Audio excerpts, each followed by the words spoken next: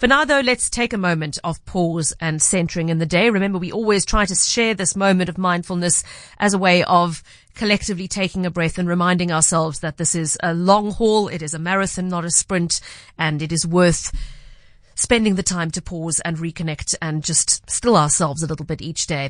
Today, we've called on Cindy Fintz for assistance with that, and she is a breathwork and mindful movement instructor. Let's take a listen to what she's prepared for us.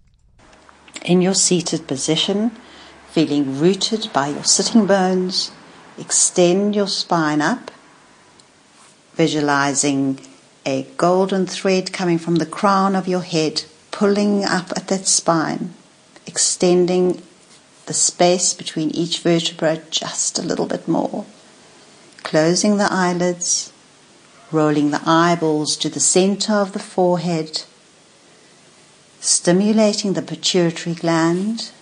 You're going to raise the right thumb to the right nostril, gently closing the right nostril, and inhale through the left nostril. Long, deep breathing. Exhale through the left nostril.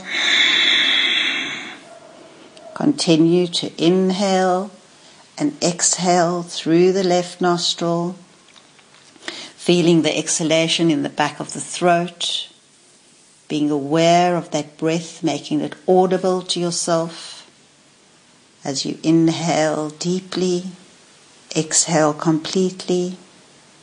Now gently changing sides, taking the left thumb and closing the left nostril, and inhaling deeply and exhaling completely, and inhaling deeply and exhaling completely. Gently lowering your hand into your lap and parting your lips as if you're sucking through a straw. We're going to whistle that breath in, whistle the breath out, and inhale that whistle. Deep breath in, deep exhalation. Let everyone hear that whistle. You're strong in your beam of light. And inhale and exhale. And gently bringing your hands into your lap, keeping your eyelids closed, letting all the stresses and all the tension melt away from your face, work your way right down throughout your body.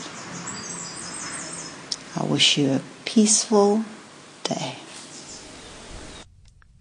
Thank you so much, Cindy Fintz. And if you would like to reach out to her or follow her for more of what she does, you'll find her on Facebook at Bodhiprana, spelled Bodhiprana. There will be another moment of mindfulness just after the 1:30 news tomorrow.